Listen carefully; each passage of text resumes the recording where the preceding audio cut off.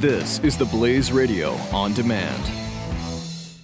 I am a big fan of disruptive ideas, and this year, Casper Mattresses is on the top of my list. Hi, it's Glenn Beck, and I love sleeping on my Casper mattress. Casper is an obsessively engineered mattress at an unbelievably fair price. It combines springy latex and supportive memory foams to create an award-winning sleep service with just the right sink and just the right bounce. And better yet, it breathes so you don't wake up drenched in sweat.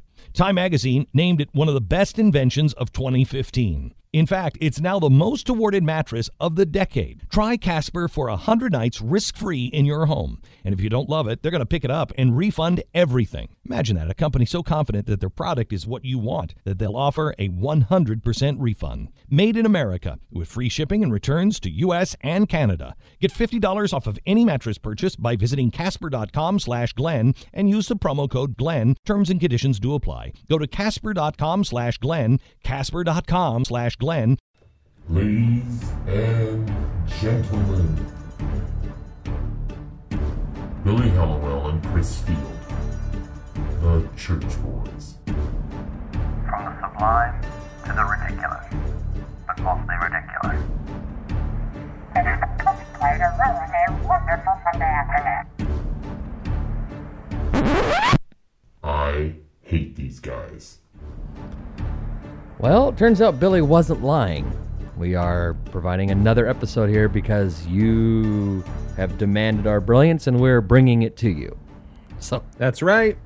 what are you doing? Ignoring me. Obviously, I'm trying to start the show here. Hey, let's get this started. I only have a few minutes. We need No, to get this done. no, I'm I'm going to sit here and sending look an at my email. phone and not even speak while I'm... Oh, wait, I was agreeing with you. Did you not hear me? Did you hear the dun dun dun the music? Did you hear the music playing? Right? Yes? Yeah. Okay, I your heard it. mic is on.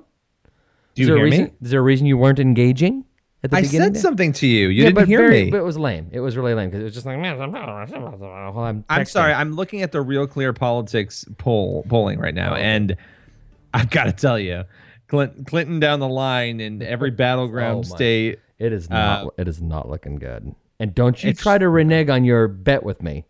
Well, no, I Do told not you try to I welch would on this. change it after the con thing. After the con thing, I felt like that was the turning point, and I think it was. I think that Donald Trump thought he could drum up more controversy by battling with the fallen soldier's family. I don't know who thought that was a good idea. Dope. And I think it crossed the line for people. Yeah. And it crossed such a line that people were willing to look at Hillary Clinton as a more viable option. Now, both of them are cartoons. I mean, there's no other word to describe them. One of them is completely, according to emails in their account, allegedly inept and corrupt, and the other one is allegedly insane. So, what I don't really know. And it's funny because I have gone off about people who were not going to vote in numerous episodes. And suddenly you're now going, Well, look, maybe this here's wasn't the such a bad idea after all. Right, exactly. But I am not writing a third party, and I'm just not voting. If that's what happens, it's just not happening. So now you have come full circle, and you have joined me back here in the back of the room making faces at the teacher. And I'm glad to hear this. Well, but here's the thing. I still do think one of them is going to be president. Only an idiot's not going to vote. It's going to be one of these two. Only an It idiot. is going to be this, but none of that I'm pretty part of sure my that's a rant direct changes. quote. It's still going to be one of those two. It's not going to be Gary Johnson. It's not going to be Jill Stein. It's not going to be Chris Field. Obviously, it's going to be one of those two. But to believe, I think this is a direct quote. Only an idiot wouldn't vote because it's between these two. One of these two is going to be president. Only an idiot wouldn't vote. I'm pretty sure. I'd Pretty sure say that's a there's direct still quote. 97% chance that I'll vote for one or the other. But there's not. What? It's not a 97% chance you'll vote for one or the other. There's a if there's any chance at all, there's a chance that you're going to vote for one. Well, You're let me not say this. voting for Hillary. It's never going to happen. Well, you don't know. I'm not saying who I'm going to vote for, but I will say I have talked to a lot of people who are choosing Hillary, and I think it's interesting, and I think that it's not, necessarily, they're not wrong. They've chosen one they think is the lesser of two evils, and that's what they're going to go with.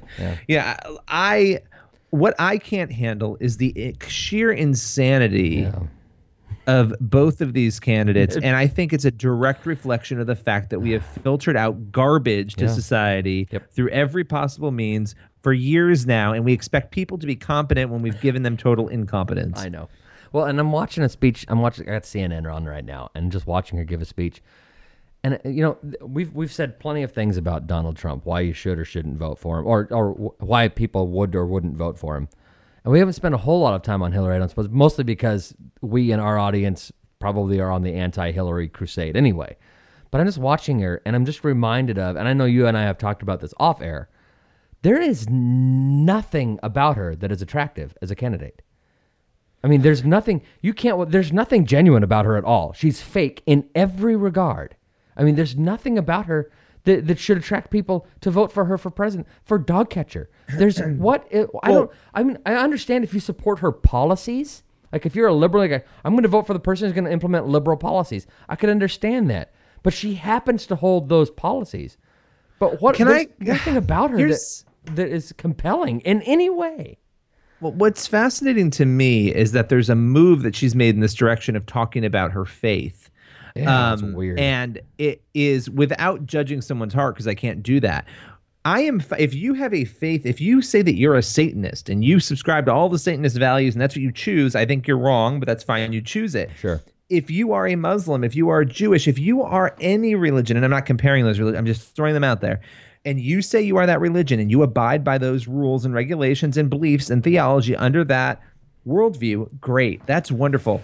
But if you are walking around saying you are something and the values that you're talking about are not in line with what you are saying you are, that I find repulsive. Yeah. And I think for both candidates, there are plenty of things that we could point to that would maybe be problematic on that front. Yeah. But I think that for you, and I'm just going to say this.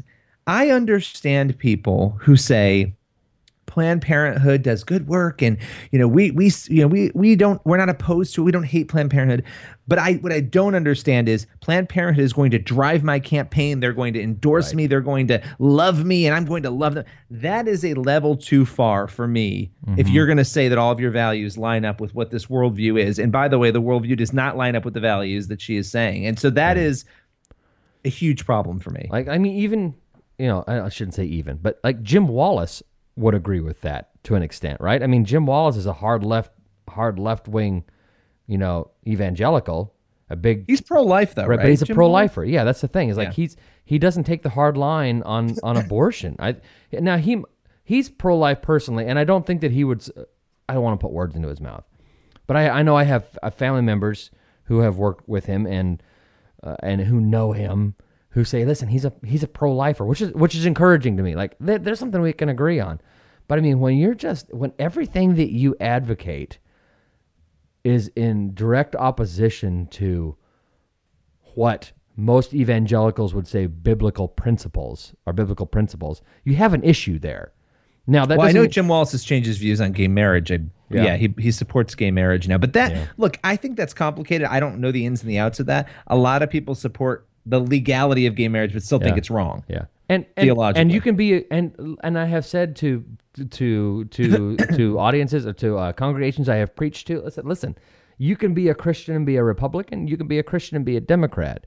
But if your reason for supporting somebody is for principles that are not biblical, you need to check your principles, right? I mean, and I would say that about Christians too. And I know you've heard me go off on this rant before, but if your attitude as a Trump supporter is get him, I believe in eye for an eye, get him, and you call yourself a Christian, you need to take a step back and take a look at the principles that you're advocating. Because the Bible that you say you read and believe in, that's not the message of the Bible. So I think that you have to check your principles. Again, you can vote for somebody for any reason you want to in the United States. And as a Christian, you can vote for somebody. Listen, you might not agree with Trump's principles of get him, but you do agree with his principles on something else, whether it's pro-life or whatever.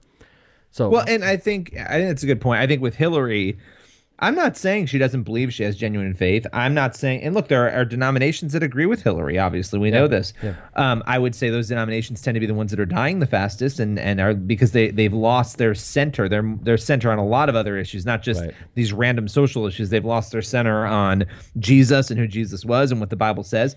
When you start making rules and regulations that are not based on what's in the Bible, and you've created a whole new system outside of that, you've got a problem. You do have a problem. And I think that's the problem that I have with some of this. But again, I'm not going to judge her heart. I'm just going to say the rhetoric and the stances do not line up with the traditional understandings that are in the Bible and the traditional teachings of the church, both Protestant and Catholic.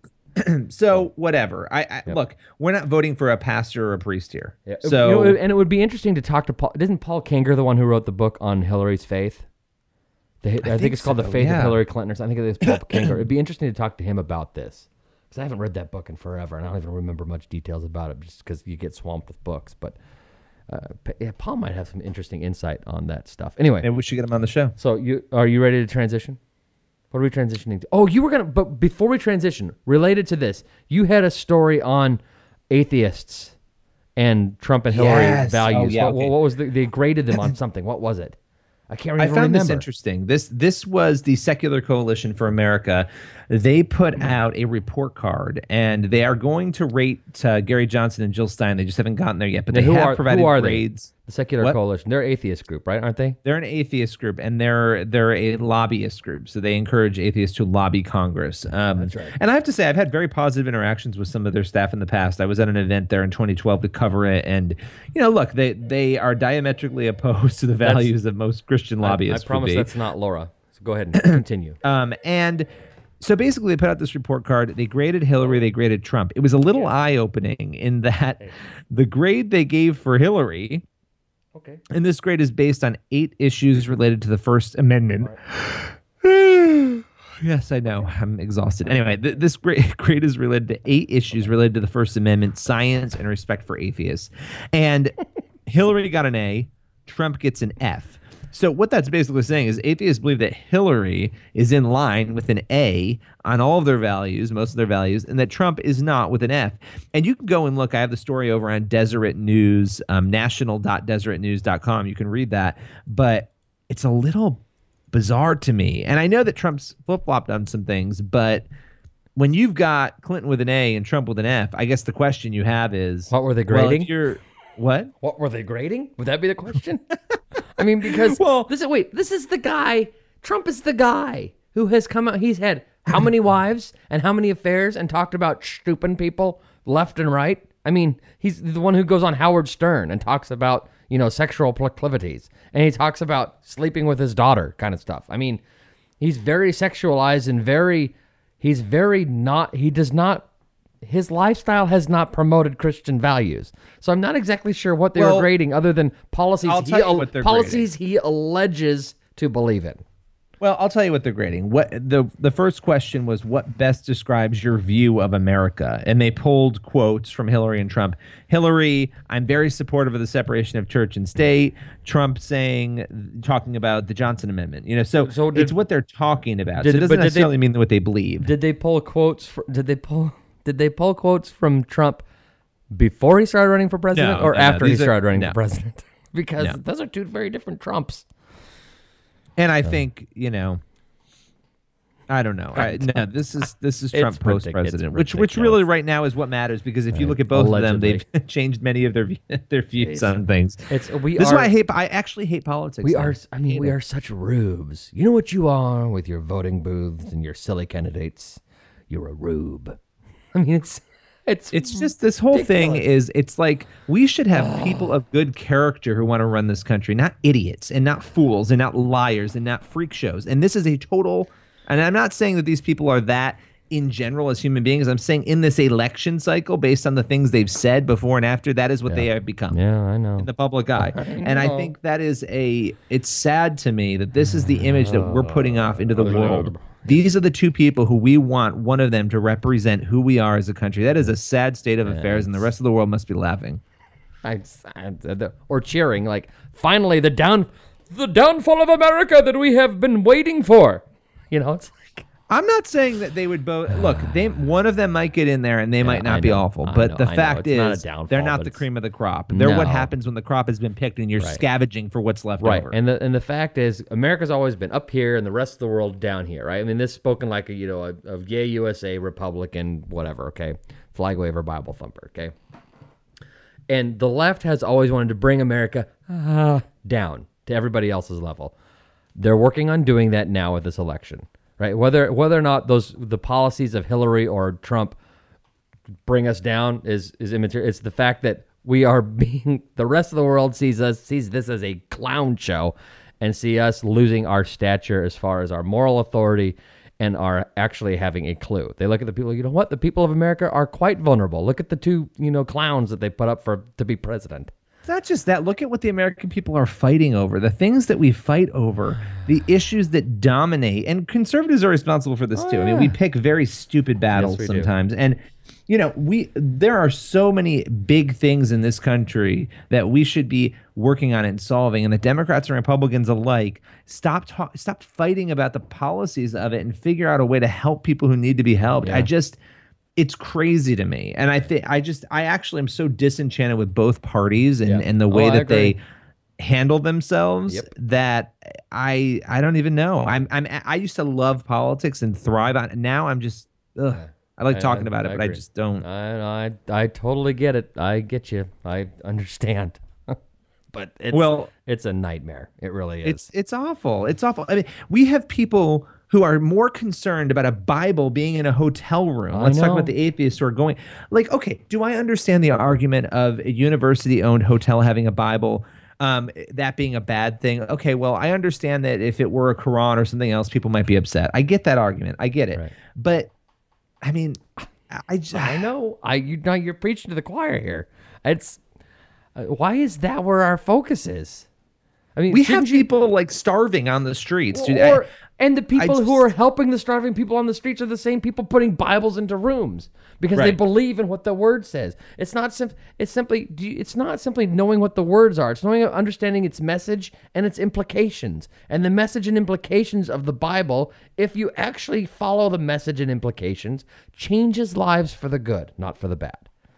We are biting the hand that has fed us in every single way. Not only do we not want, and this isn't some revival, I'm not a pastor, but we are turning away from the only things that really made us great. And if we want to talk about making America great again, okay, well, if we're going to go with that slogan, then we need to be doing 90% of what we're doing now. We need to be doing the opposite of. Right. And I think that is, it's just sad to me that this is where our focus is. Yep, I know. I agree. So let's talk about the death penalty. Can we take a break? We'll talk about the death penalty and then get into another interview that we have.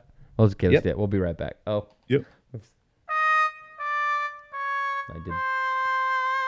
I did not have the break bumper ready. And now we'll take a break. You're a mess. The Church Boys. The founder of this company 10 years ago was trying to sell his house. He's kind of an important guy. And he said to his wife, if this is what it's like for us, how do people who have no clout ever get around this? So he started a company and it went into business, I think 3 years ago. Their deal is their word is their bond. And they are people that listen to this show. They are just like you. Now, how can I say that? Because I'm the founder of the company. realestateagentsitrust.com. And now, back to the Church Boys. They're a real pain in my So who seriously, doesn't what's wrong with you? It's sitting there waving. Billy, you actually froze on me. Seconds before I hit the music for us to come Honestly, back. you know what? Whatever. I make my own rules. Why don't you go and bring us back? We'll bring us back and you can get us started. I'm bringing you back. I was going to say, who doesn't love talking about the death penalty? You should have said it about 2 seconds earlier, maybe 3. Well, listen, you know what? Why don't you try to be a professional like me? Oh, please. The guy who missed the bumper music. You know what people love about this show? It's run by 2 idiots. That's what people love about this show. And one is slightly more competent, you, than the other one. I don't know about that. Let's not go crazy here. I'm being Christian. We talked about being a Christian. I'm living out my values. So I don't know. I've been thinking about the death penalty a lot lately because there's so much. We had Making a Murderer. You have all these cases, and again, I'm not saying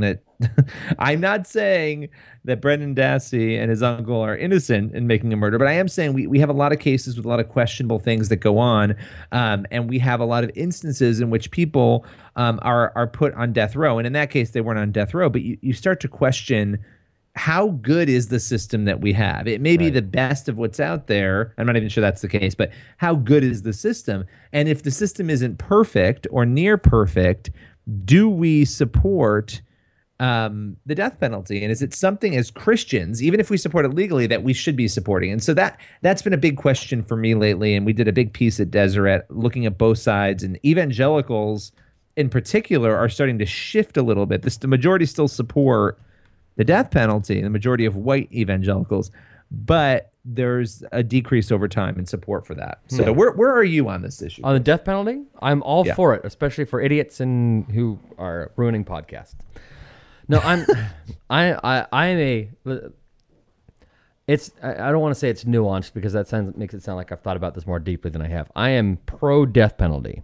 I believe in the death penalty for and not as retribution, but simply as punishment. I'm not looking. I mean, it's really more of a reckoning than anything else. Like, this is the punishment for your bad behavior. So you go to prison for this. You go to prison for that. You are executed for this, right? You know, and as Ron White, the comedian Ron White, it says, you know, in our state we have the death. If you kill somebody here, we will kill you back. I mean, and I believe in that.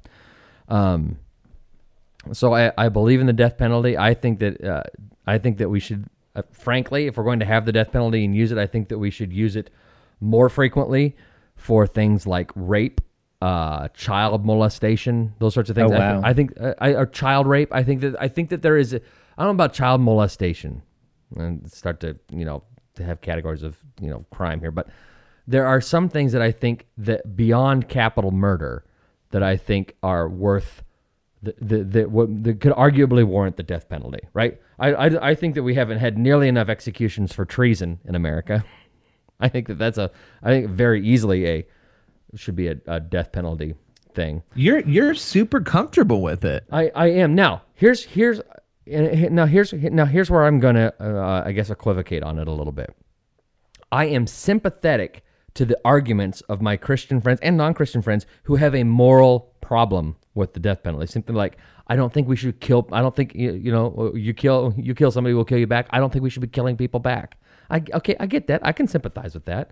I'm okay with the death penalty, but you know what? If you were able to make the moral argument to the government and they outlawed the death penalty on those moral grounds, okay, I can understand that. I might not agree, but I can certainly understand that and be sympathetic to it. I'll tell you where the best argument against the death penalty in my mind is the fact that people who are innocent have been executed. I think it's the best argument against the and death we know penalty. that has happened. It has happened. I think it has happened.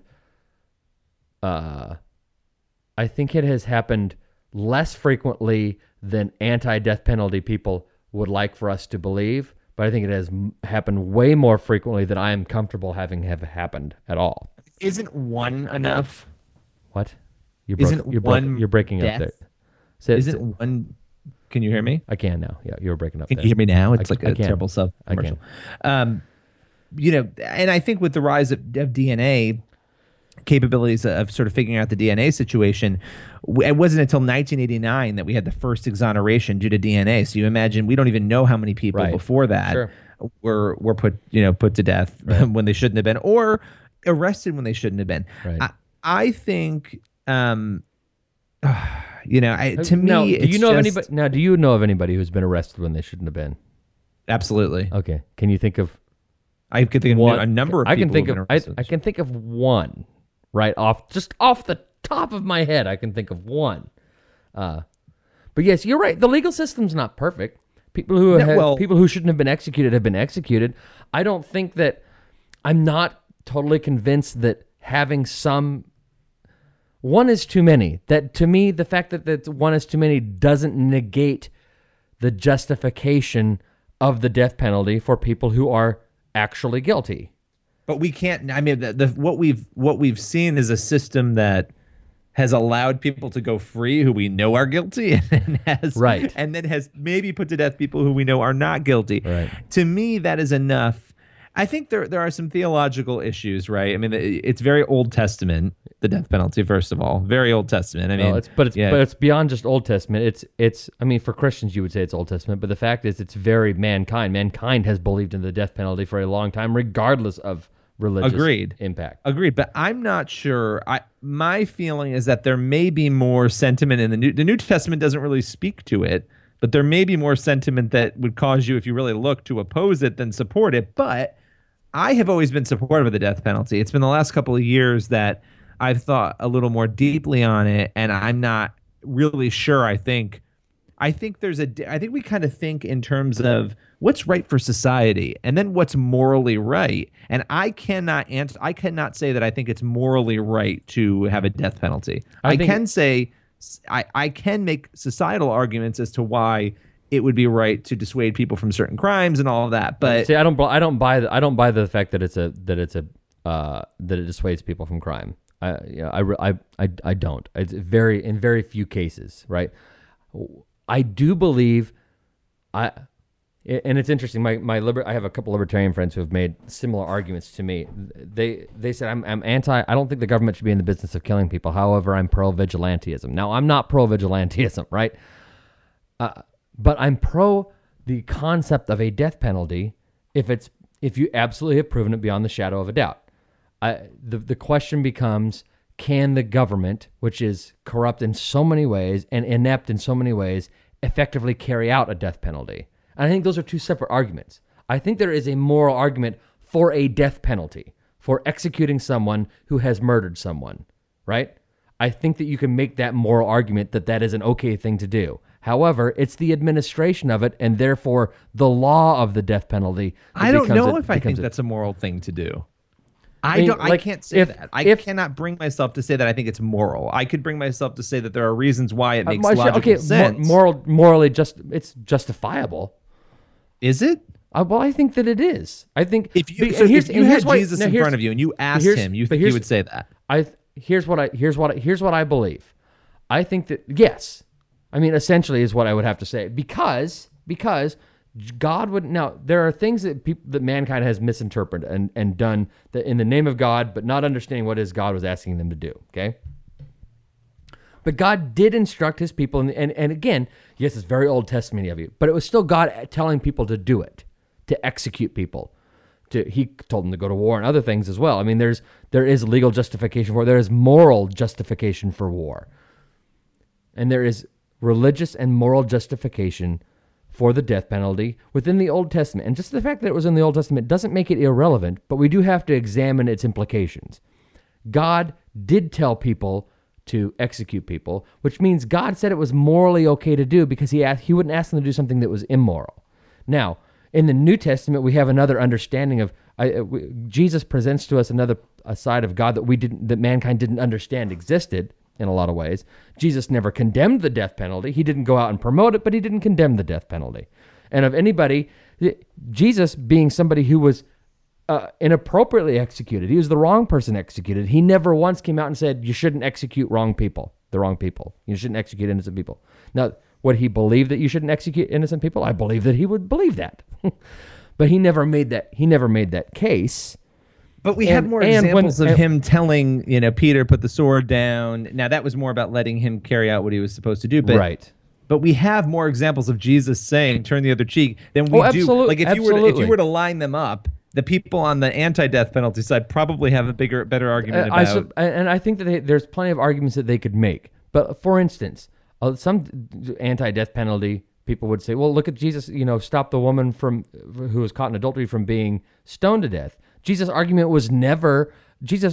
in that situation was never about the justification of the death penalty. He didn't come and condemn the law that required the death penalty for what she was doing. It was a matter of confronting the people who were being hypocrites and coming and trying to execute her. And he says, you're a hypocrite. You can carry out the law when in fact you're not being hypocritical about the law. I mean, that's his speech to the But that could also mean, you could take that broader and say Jesus is saying, who are you to take a life? I mean, you all have sinned. You've all done things that are horrible. Who are you to take a life? Right. You can make that argument. Maybe that's restricted just to adultery. Right. You can make that argument, but the fact is God never called the death penalty immoral. And because God never said it in the Old Testament, that means Jesus never said it, because Jesus is part of the Trinity, and the Trinity didn't begin on December 25th, 0000.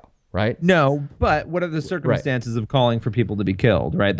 Right. But I'm saying, as far as the morality of the death penalty, I still can't say that I think Jesus would say yes. I can't. The execution of, for lack of better terms, the execution of the death penalty, how you make it work, what the implications it has for society. All those things are worth being debated. But the idea that what God would say, a blanket statement that the death penalty is immoral, I think speaks against the nature of God in 2/3 of the Bible. But the purpose of that, when you talk about ushering in, the nation of Israel and the people into the land, like I think there's context to it. I'm not going to say yes or no. That's where I am. I'm not where you are. Listen. I'm saying something similar in that yes, there's context to it, just like there's context to the death penalty for us. Let's say you can only be executed in America if you are proven to have slaughtered 100 people or more, right? That's our standard. Right now, our standard is 1 person or more, and depending on the severity of the crime. There is a standard for it, for its implication, for how it's carried out. God had the same thing. He had different standards, but the fact is he had a standard for it. And he didn't say that the death penalty was immoral. He just said the death penalty can be applied in these places. And we say the same thing. So God never made the moral case against the death penalty, period. He just said the death penalty is for these offenses. And if we don't like that, we can not like that. We can be uncomfortable with it all we want. But the fact is God, therefore Jesus, never condemned the death penalty outright. He said there are parameters for its use. I still can't bring myself to say I think Jesus would say it's moral, but I wouldn't say I think he's going to say it's immoral either. But I do think I do understand why people like Reverend Rodriguez, have totally reversed course on this and now think it's wrong and are speaking out against it. And I get it. I would never condemn anybody for being anti-death penalty. I get it. And I would love to be on that plane with you. I'm somebody who likes cops. I think they work really hard. Sure. I'm somebody who, but I don't trust our justice system. I trust it about 50%. I mean, that is where I am. The justice system that the cops are a part of? Well, there are a lot of cops I don't trust. I think there are systems I don't trust. I think there are. I think that on the whole, everybody's trying to do a good job, but too many people are doing a bad job. Even if you said it was 98% to 2%, it's way too many people not doing a good job, just wanting to close cases. But that doesn't mean you get rid of cops. What? No, exactly. But right? The same thing. I think you could say. I think you could argue. You'd like it or not. You could argue. Same thing with the death penalty.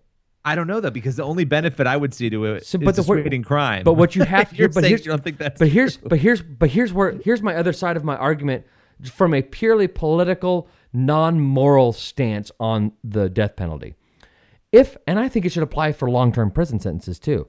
If you are put in prison, and then it's found out, we falsely accused you, or not falsely accused. There was an error. We messed up. It's proven that you were innocent. It's proven you were not guilty.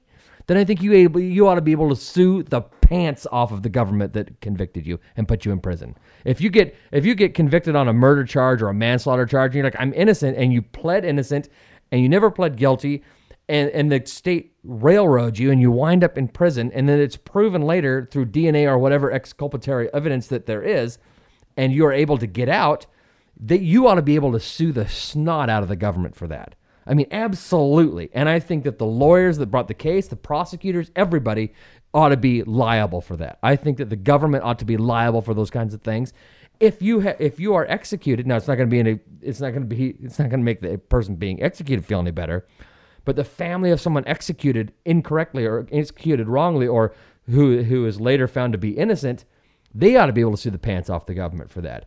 It's going to make the government way more careful in its prosecutions. It's going to make the government way less likely to use the death penalty if they know in fact that they are going to be held liable for it.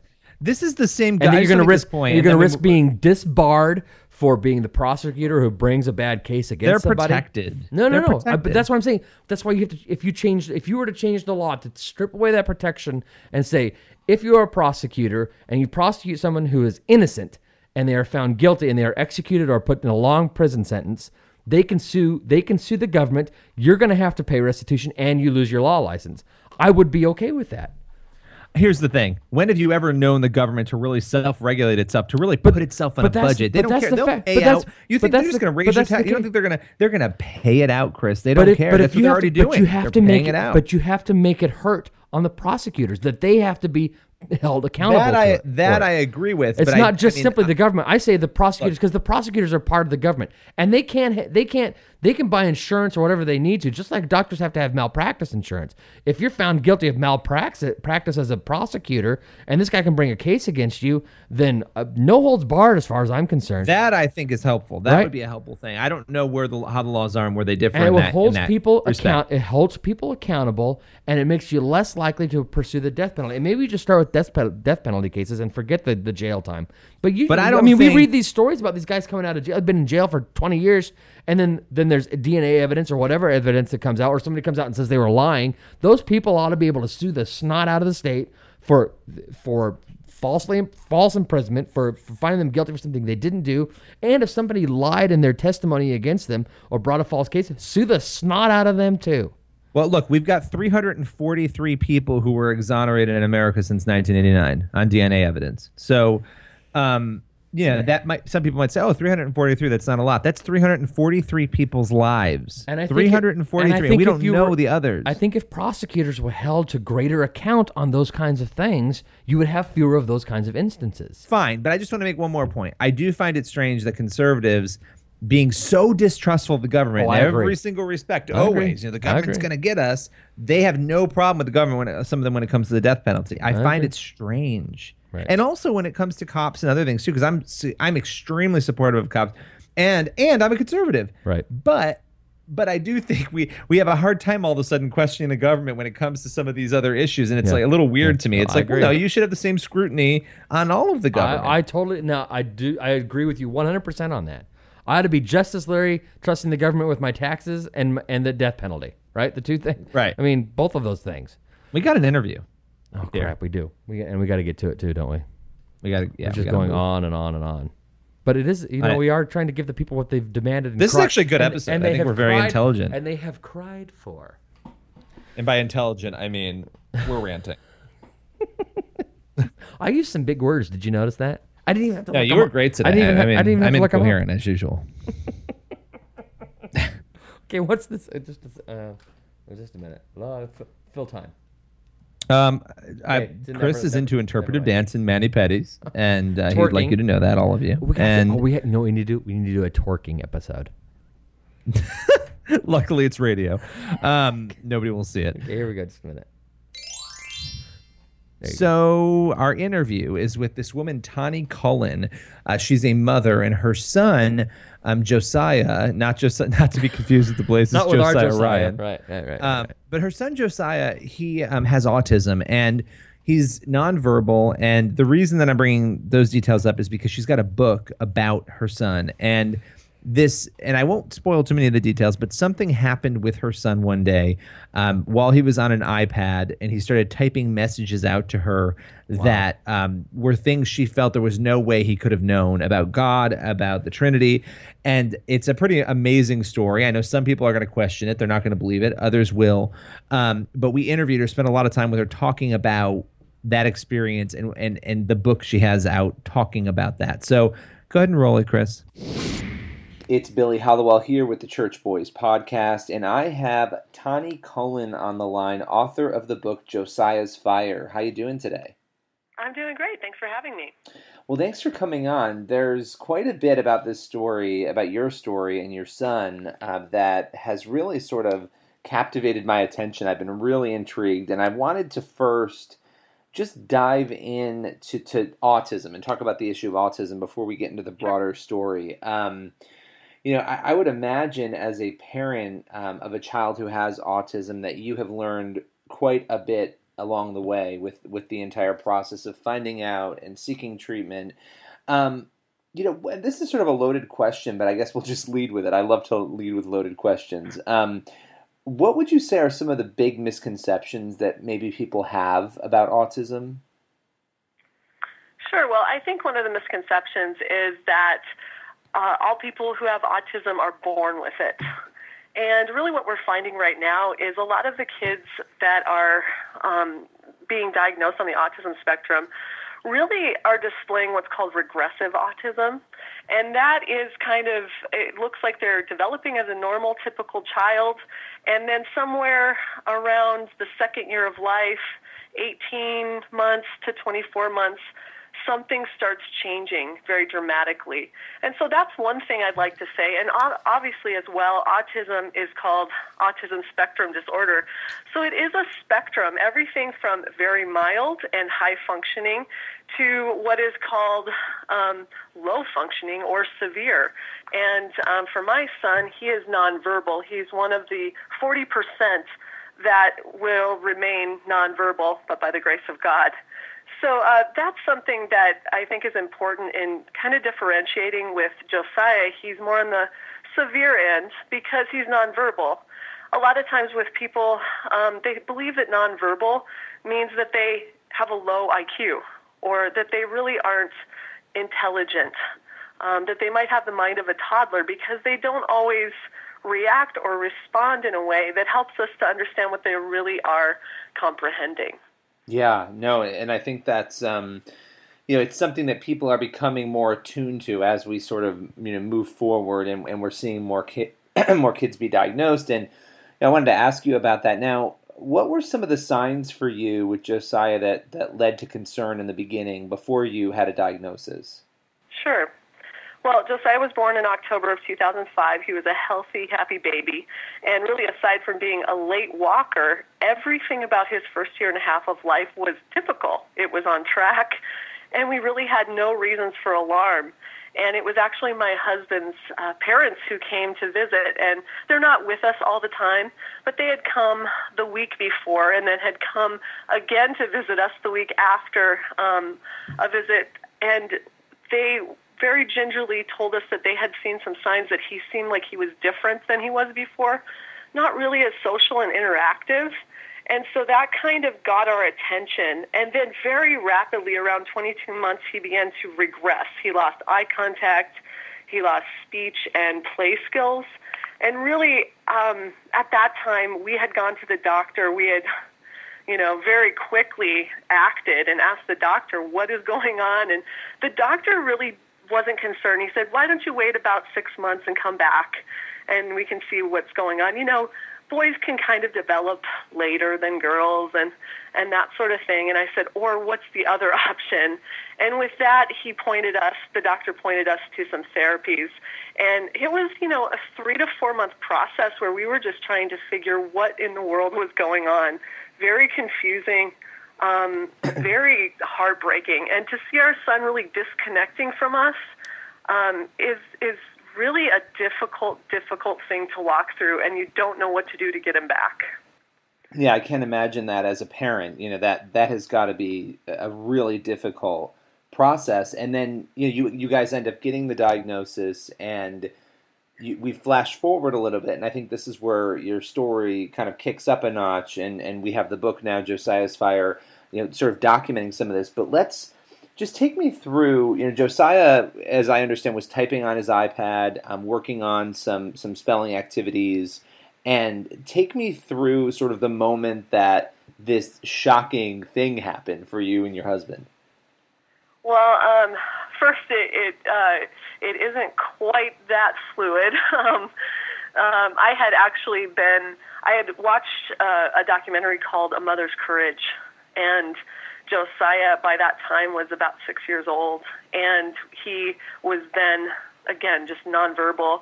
We had done everything we could, therapies and all sorts of things biomedically that we could try to help him. And watching this documentary called A Mother's Courage, what I saw was a method that a woman was using that was helping these kids who were nonverbal and severe communicate by pointing at letters.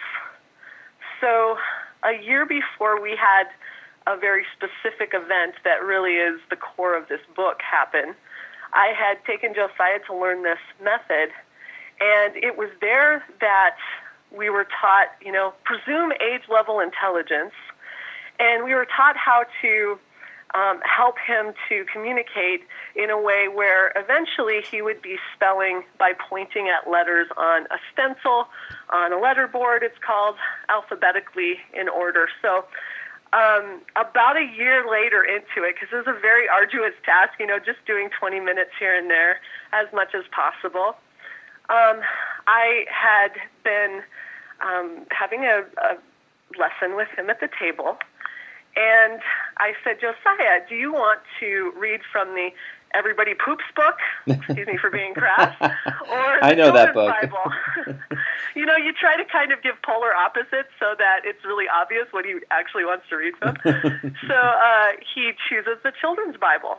So I open up to where it says, Jesus heals the blind man. I read him the story about how Jesus heals the blind man, and then I say, Josiah, what did Jesus do? Josiah, Jesus healed the blind man. What did Jesus do? Did he H-E-A-L heal the blind man, or P-L-A-Y play with the blind man? You write that on a piece of paper, rip it in half, and tap on heal and tap on play. Well, he chose correctly. He chose heal. I said, okay, let's spell heal. I had both stencils there, but also his iPad up. And I said, let's spell heal.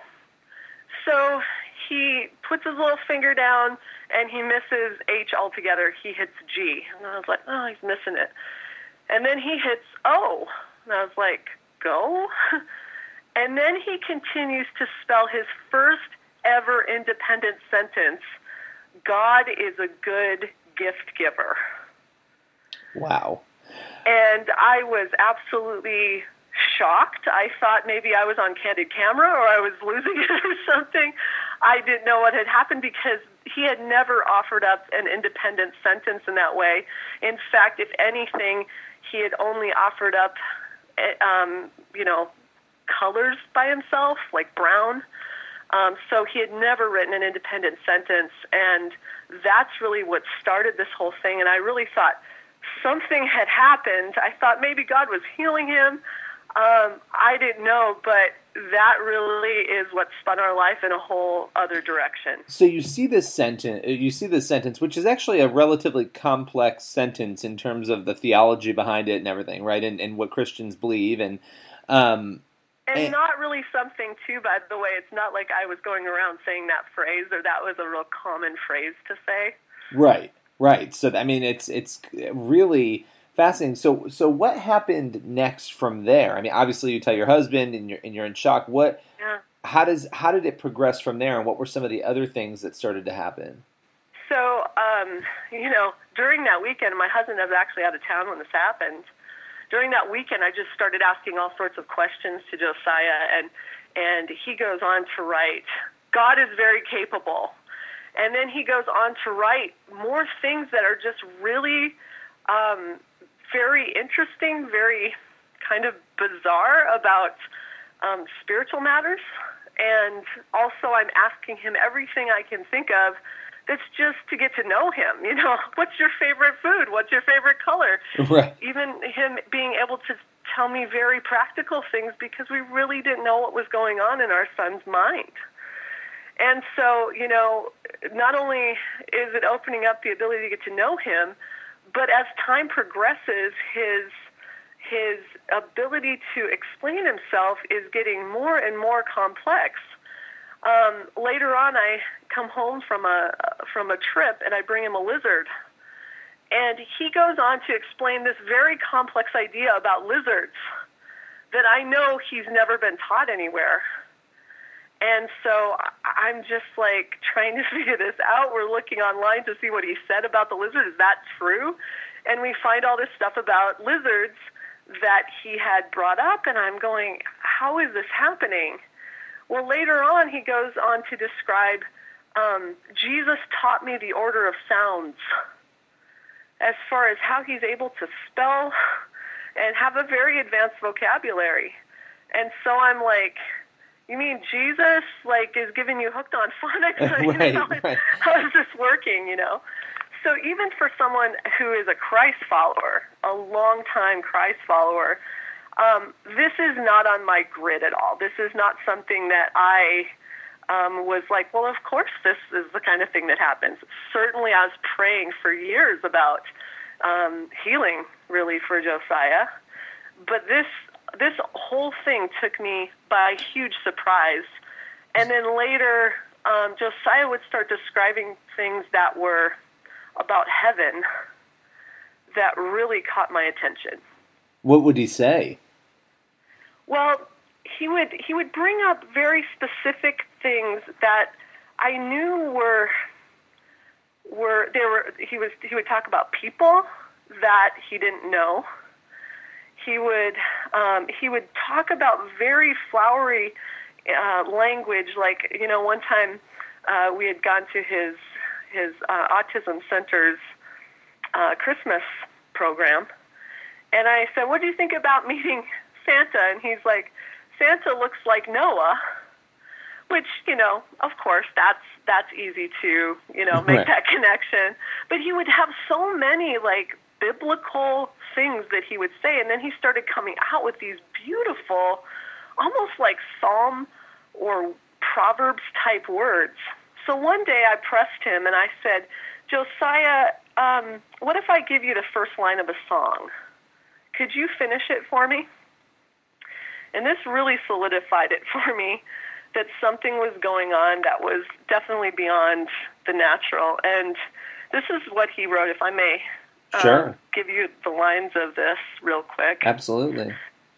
So I said, "Fill this in. My favorite place in heaven is..." His response was this: "My favorite place in heaven is over peaceful waters. Peace is real. Tired souls naturally test peace. Roses are so stunning. Worship the King. Sing loud to the prized pardon who requires praise. Angels taste of his holiness, ordained great attitude of praise. Help us worship the Lord together. Please him. All you hail the King of majesty forever. Make a noise to the King on the throne." He's 7 years old at this time. What are you thinking as you're reading this? Now, this is still through the iPad, correct? Yes. What were you Yes. thinking? And by the way, interestingly about the iPad is it saves absolutely everything he writes, So when I'm sharing these things with you, these are verbatim things. Well, first of all, my eyes are wide and my jaw is dropped because it is really a holy sense of awe that happens. And quite honestly, a lot of fighting your own logic. How can this be happening? This can't be real.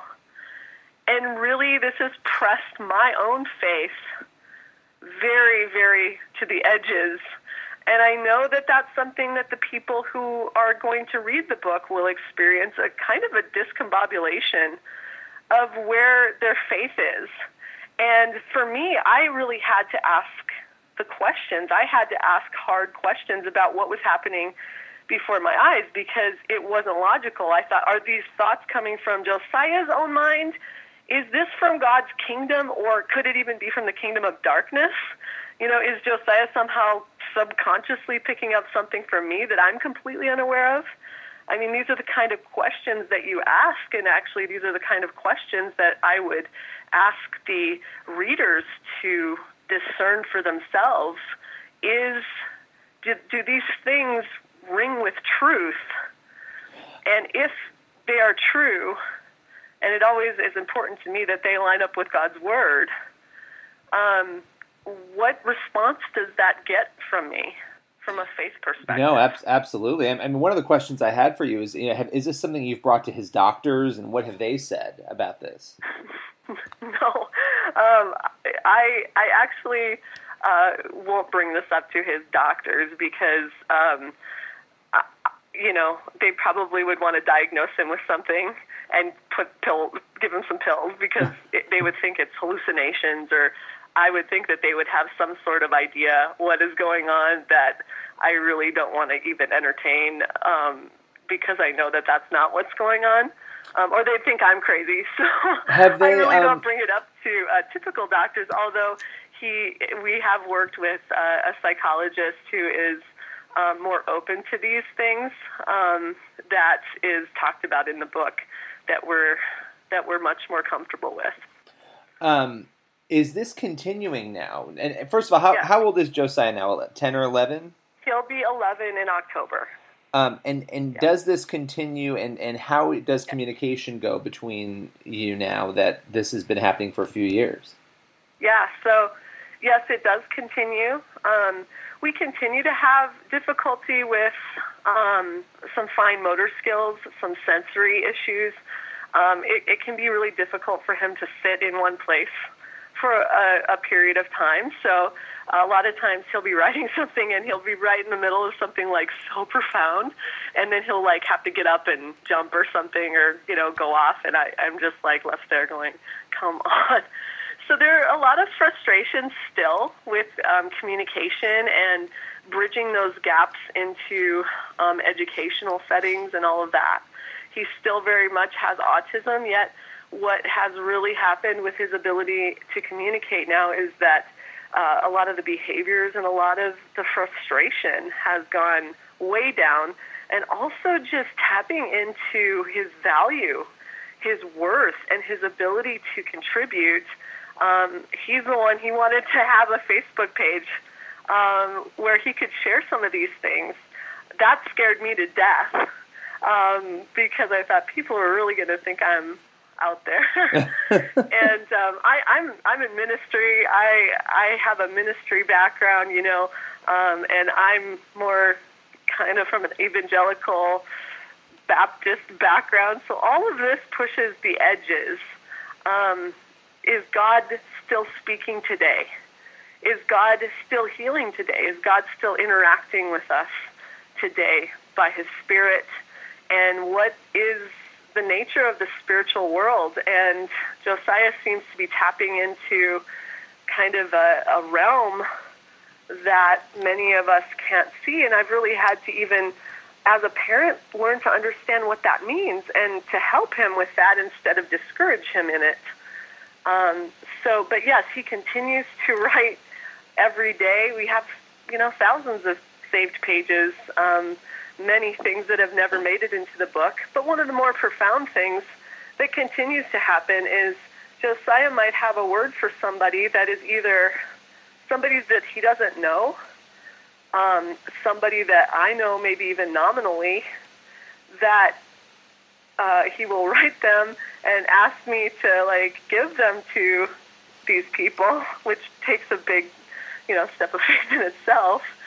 And what will happen is they will be absolutely shocked because there are details or phrases in there that absolutely no one can know. They are so personal and they're so encouraging to people.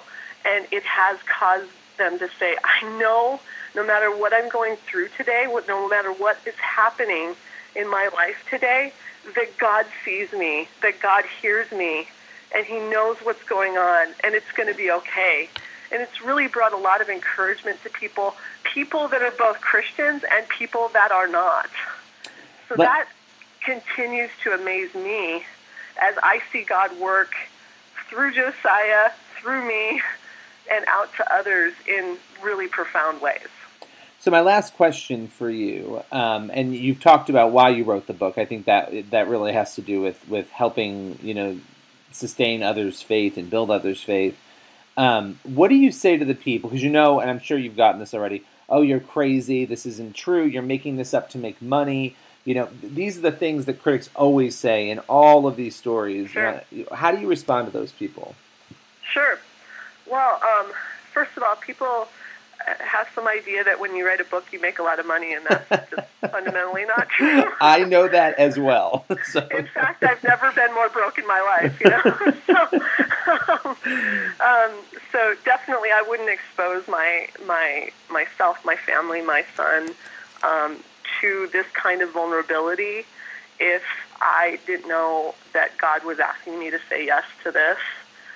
Secondly, this is our story. This is my story, and it is truth, and it is authentic, and the people who know me know exactly my character and my nature. And I'm not trying to put forward any kind of agenda whatsoever so people can believe it or not. That I really leave it up to them to discern. And,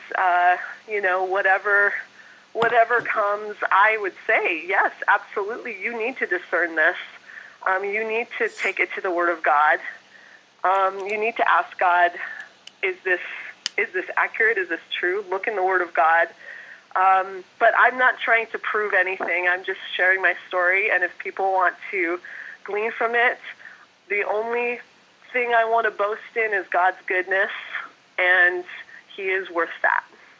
Well, thank you so much. This has been great, and I'm excited to link out to the book. I think people are going to be talking about it. I think it's a fascinating story, and I appreciate you coming on the show today. Thanks so much for having me. The Church Boys. The Church Boys. Man, I hate these guys. So how many of you Did you hear me? So how many of you guys are using Target's restrooms these days? Because as we know, Chris is raising his head. Target has clearly come under fire. They've had a pretty bad quarter. I think they lost over 7% of their business. Traffic to their stores was down. Now, whether or not that's because of their stance. I love it. Whether or not that's because of their stance on the bathroom controversy, who knows? But that's the reality. And now Target is not changing their policy, but I find this very comical because they're not changing the policy, but they've announced that they have about 1,800 stores. 1,400 of those stores already had single stall restrooms, which makes me laugh because why did you enter this controversy to begin with? Most of your stores were already outfitted with single bathrooms that people could use. Like the family, like the family bathroom kind of thing? The family bathroom, which I like. I don't mind the family bathroom. But bigger, more spacious. $20 million. Move around. It can move around in there while you're gone. Yeah, I like it. And your whole family can go in, like when you're in a rest stop changing kids and stuff. Yeah. And you don't have some creeper come up and stand next to in the urinal next to you. Is there anything more annoying than you've got a wall full of 5 urinals, empty bathroom? You come in and you take the one on the end, right? Strange. And some other schmo walks in, and what does he do? Does he take the one on the opposite end? No. Does he take the one in the middle? No. He walks right over and stands right next to you. It's like, weird. Dude, you have all of this space. I mean, we're not at Barnes and Noble. Well, and Target is going to spend $20 million. Sorry, $20 million to outfit the other 400 stores. So if you're not, and they're saying this is not a change of policy, and it may not be, but they're spending $20 million to add single stalls to the rest of their. Sure seems to coincide with everything else. Yeah. Well, they're saying some people aren't comfortable, and now they're going to kind of give them that opportunity. If they don't want to go in a restroom with somebody who might be transgender, they can then use that bathroom, or transgender people could use that bathroom instead of using the other bathroom. So I just think it's comical. I wanted to close with it because I think we are living in a bizarre world, and you're actually seeing it. Let's say that 7% is a result of that. You're seeing pushback for the first time in a while. And I interviewed for the book I'm working on, Eugene Volk, about some of this, and he's an attorney at UCLA, and he said, he's like, look, Christians are to blame on some of these things. They need to fight back. They need to push back. And he's somebody who believes in gay marriage, but believes this has all gone too far when it comes at least to the businesses and all of that. So I think this is an interesting story, and we'll see what happens now that they've made this announcement. Maybe their sales will go up. I don't know. Maybe, but they still haven't reversed. They were very insulting to people of faith when they did this, right? Or people of faith, or not even people of faith, people who just had a problem with it in the first place. They portrayed those people were portrayed as bigots, and it's not bigotry for me to not want to have some dude come and go to the bathroom with my 9-year-old daughter. Well, it's also not bigotry to believe that God created people as men and women. And I think, there's a study out, and I have not read it yet, from Johns Hopkins this week. I don't know if you've seen this, saying there's no basis. There's no evidence that people are born gay or transgender. I think that is, now, whether or not that's true is to be discussed and debated, but I think it's an interesting element. And to be perfectly honest, frankly, whether or not it's true, whether or not it's true, I shouldn't say is immaterial, but it's immaterial to the moral argument, because even if you prove that bad behavior is genetic, right? Well, do we allow that? There's more evidence that alcoholism is genetic. Right. Do we tell the alcoholic, go ahead and continue to drink? Or do we say, you know what? Maybe that's not the best choice for you. Right. Because it's destructive. Well, let's end on this positive note. Okay. Well, this has been a happy joy show today. So what I gotta find I hit the wrong button again. Just a minute. You're the dumbest dumb of all times. So a little more serious episode today versus what we put out yesterday. Yeah, it was nice though. It was good. I was really bummed that Laura didn't call today Oh, she's busy. She's got a lot going A on. lovely woman. Lovely woman. And by lovely, I mean H-O-T. Lovely. You're just awful. The Church Boys.